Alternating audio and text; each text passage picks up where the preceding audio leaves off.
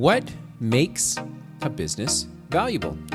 On today's episode, I'm going to continue along down the path of trying to help you understand how to increase the value of your business. So stay tuned as I talk through another important thing to know.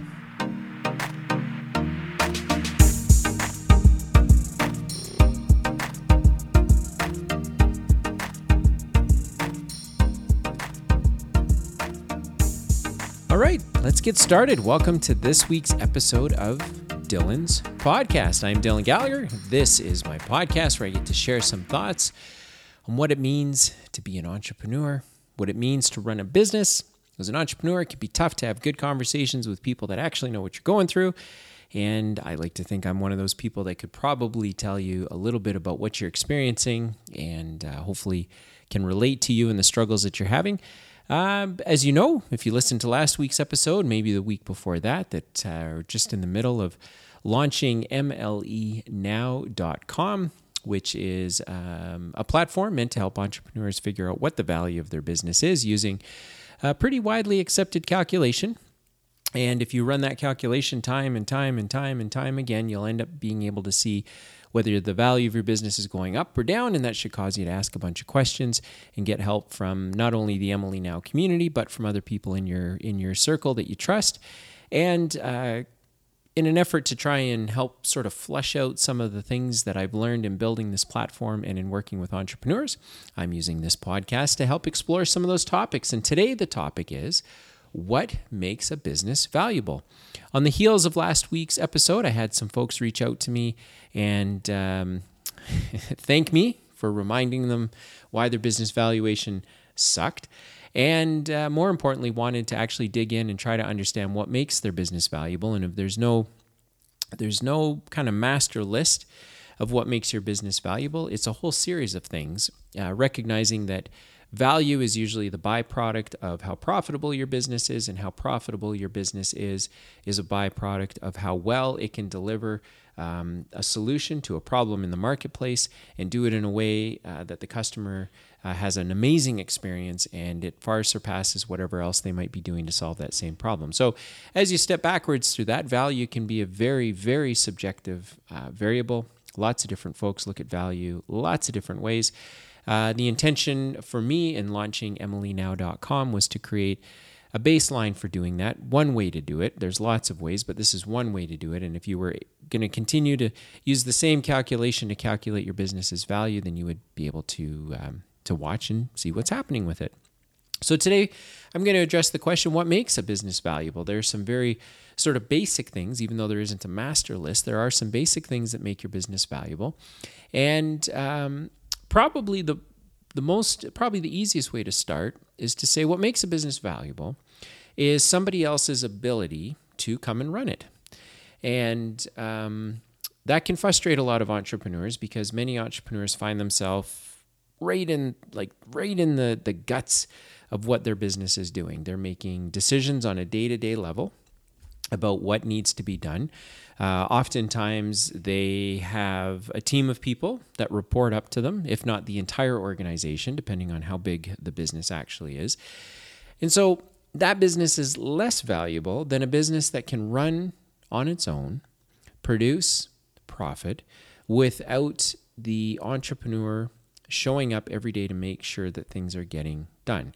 Now, many entrepreneurs, by definition, are control freaks. They want to be the center of attention because they're the ones that generally have the experience or the context for what it is that their business does, and they don't want to see it messed up by other people. And so it's very natural that everything would roll up to an entrepreneur.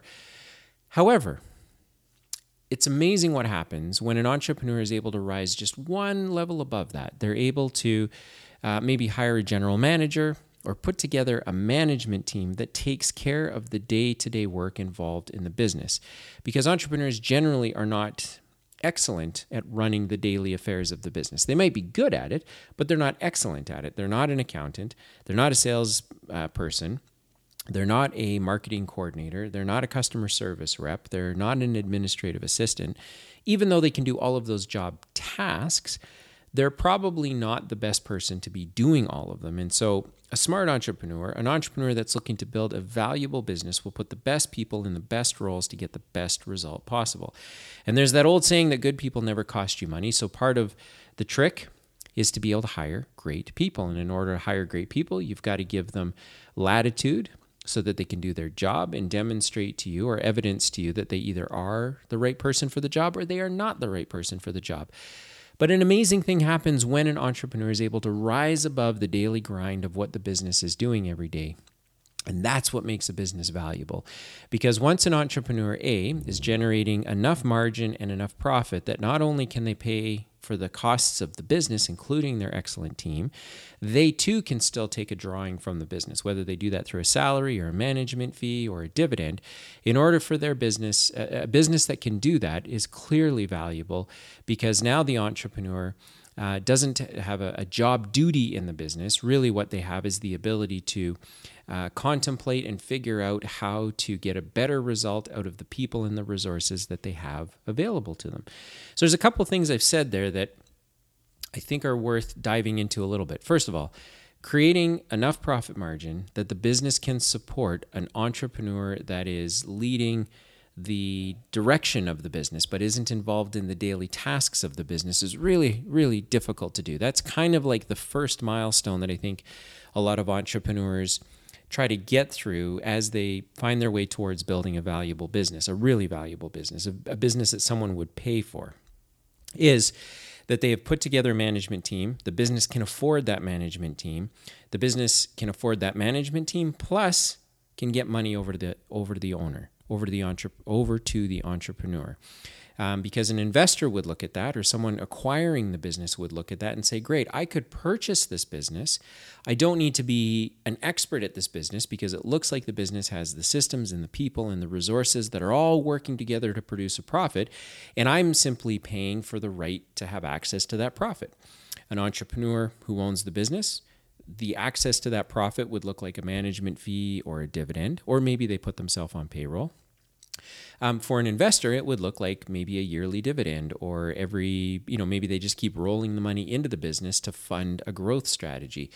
But the ability for an entrepreneur to step outside of the management team, rise above it, and then lead the team by leveraging the resources and the skills of the people is a goal worth reaching. So if you're an entrepreneur right now and you're grinding it out in your business and you're saying, Dylan, I would love to create more profit. Dylan, I would love to I know that if I can create more profit, that means my business is going to be more valuable. What I'm telling you now is you got to be able to create profit to build value, no question about it.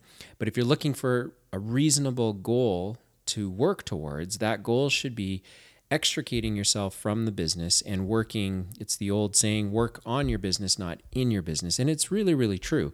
If you're an investor and you have the choice of buying one of two businesses, you buy a business where the only reason the business works is because the entrepreneur shows up every day or answers his phone every hour of the day or every minute of the day. Or you can buy a business where the entrepreneur, his phone's not buzzing off the hook, his inbox isn't filling up with hundreds of emails, and the business is able to perform its duties. It's able to deliver a solution to the marketplace, get paid for it, and the entrepreneur doesn't need to be involved in the day-to-day work that is associated with delivering that solution. If you're an investor, which business are you going to buy? The answer is obvious. You're going to buy the business that doesn't require the entrepreneur to be on call 24/7. You're going to buy the business where the entrepreneur is able to, with your help maybe as an investor, drive the growth of that business somewhere.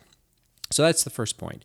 If you're an entrepreneur looking to set a goal, the goal should be, hey, I've got to get myself over and above this business. In order to do that, I have to be able to generate the profit margin needed to not only pay for the people that are going to end up doing all the jobs I'm doing now, but it's also still got to be able to pay me. That's a really, really hard milestone to get past. In order to get past that milestone, there's one that comes up even before that, and that is one of business processes. That's one where you have a CRM system or a sales system that is able to track and monitor everything that your sales and marketing team is working on. It requires having an accounting system that is tied into, in some measure, either through process or just today through APIs and direct connections, is tied into your sales system and maybe into your operation system. It requires having an operation system. It requires having a way to ensure that your admin team and that your production staff are able to deliver the actual product or service that your team offers to the marketplace. So you need processes and you need systematization. And the classic small business is, well, everyone just kind of knows what they do. Great. So here's the test. If you told one person to leave for a week and they couldn't answer their phone and they couldn't answer their email, would the business make it to the following week? Would payroll still go? Would bills still get paid? Would products still get delivered? Would sales still get completed? Oftentimes the answer is no. Small businesses are notorious for over-leveraging the people that are on their team, not because the entrepreneur is trying to be difficult. It's just how it goes. An entrepreneur who's building a business doesn't know what the business needs all the time because they see it through their lens. They don't really see it through the lens of building a team that needs tools and resources to do their job. And so they just end up asking people to work longer hours. They ask people to do a variety of job tasks without necessarily getting paid for it because the entrepreneur hasn't really figured out how the margin in their business works and how they can actually afford to pay for people. So as an entrepreneur, if you want to rise above the business and work on the business, not in the business, then you've got to create enough profit margin in order to cover the management team who's replacing you. And in order to replace the management team and generate that profit, your management team has to be working on some infrastructure, utilizing business processes and business tools and business resources that can ensure they're going to be successful. And so instead of telling people how to do their job, you're able to tell people what your experience lends itself to helping them with. And so, the classic example is an accountant will say, look, here are the financial statements for the business. And the entrepreneur will assume that the financial statements are correct. However, the entrepreneur, with their knowledge and their experience based on the product or service that the business offers, should be able to look at those financial statements and say, but wait a minute, help me to understand why we're not able to make more money. If we're not able to make more money, that's usually because our costs are too high, or our price is too low, or we are purchasing inferior components or products as part of what we do, or we have strategic partners that, they're not really as strategic as we think they are. So instead of an accountant just delivering the result to the entrepreneur should be using their knowledge to really press on the accountant and say, hey, how can we do better here? Here are the specific things that I need to understand. Or it could look like if sales targets aren't being hit, an entrepreneur should be able to sit with the sales team on a very regular basis until it starts becoming obvious that it's not needed and be able to say, look, you're not quite doing it the way I would do it. Here's what I would suggest. Marketing is another one. You hire a digital SEO team or a social media team because you think they're awesome, but your ability to contribute to their success is going to produce a greater result than leaving them to their own devices to get the result just because you think they have the title, they should be able to do the job. So there's a lot of stuff to unpack there around the idea of what makes a business valuable. And what makes a business valuable is a business that runs with the entrepreneur being able to contribute value to the business in terms of helping people do a better job, in terms of making sure there are better resources available, instead of an entrepreneur that's responsible for running the business. Because an investor or another company that wants to acquire a firm is going to place less value on a business that isn't sort of self-sufficient. That's probably the easiest way to say it. And they will place a disproportionate amount of value for a business that is self-sufficient, where the entrepreneur, whether they showed up this week, next week, or the following week, they weren't required to ensure that the business remained profitable. And, some entrepreneurs think they can step away from their business and their business would still be profitable until they do, and then they get frustrated their business isn't profitable because they didn't realize they didn't realize their role. Their role was to not just put a management team in and walk away. Their role was to say, okay, how can I assist the management team in making sure that they hit the objectives that I have laid down for them? So that's what makes a business valuable. And I think if you've read any of the books that come off the shelves, any of the books that are available on Amazon or on any of the online sites, what you'll discover is, a common pattern. And that pattern is that a business has to be self-sufficient. And it's very hard to do that, but there's a couple of benchmarks that you can work through. So the first one is, as an entrepreneur, can you get other people to do the job that you're doing without you having to do it for them? So are there systems, processes, resources in place to establish that? Then secondly, can you make your business profitable enough that it can afford to pay people to do the various jobs that you are doing now so that you can step away from the day-to-day tasks and focus on strategy and really leveraging and getting a better return out of the assets on your balance sheet and the people inside of your business? So this was a question that was sort of brought up as I heard back from folks after last week's episode about why a business valuation may not be where you want it to be. And I felt I would start with just some high-level basic answers to what makes a business valuable. And so if the business can be self-sufficient, that is a much more valuable business than a business that is not.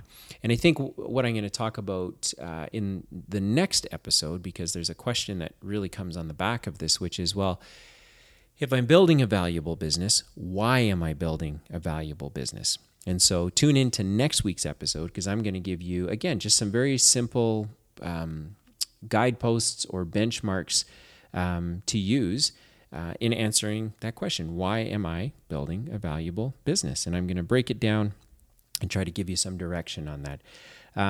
So if you've got any questions, I'd encourage you to reach out to me. I'm a pretty easy guy to get a hold of. LinkedIn is always not always, seems to be the best way to get a hold of me, although email is good. I hang around on Twitter because I find it very enjoyable, so you can DM me on Twitter if you want. And you can also just phone and text. My information is pretty easy to get. So I hope you found this week's episode helpful. If you did, share it, rate it, give it to someone, forward it. Copy a link, stick it in a text message, because you might be surprised by how many people you can help just by pointing them in the direction of content like this that is meant to be very specific and try to help you get a little further down the line. So thanks for tuning in to this week's episode, and I sure hope that you download next week's as well.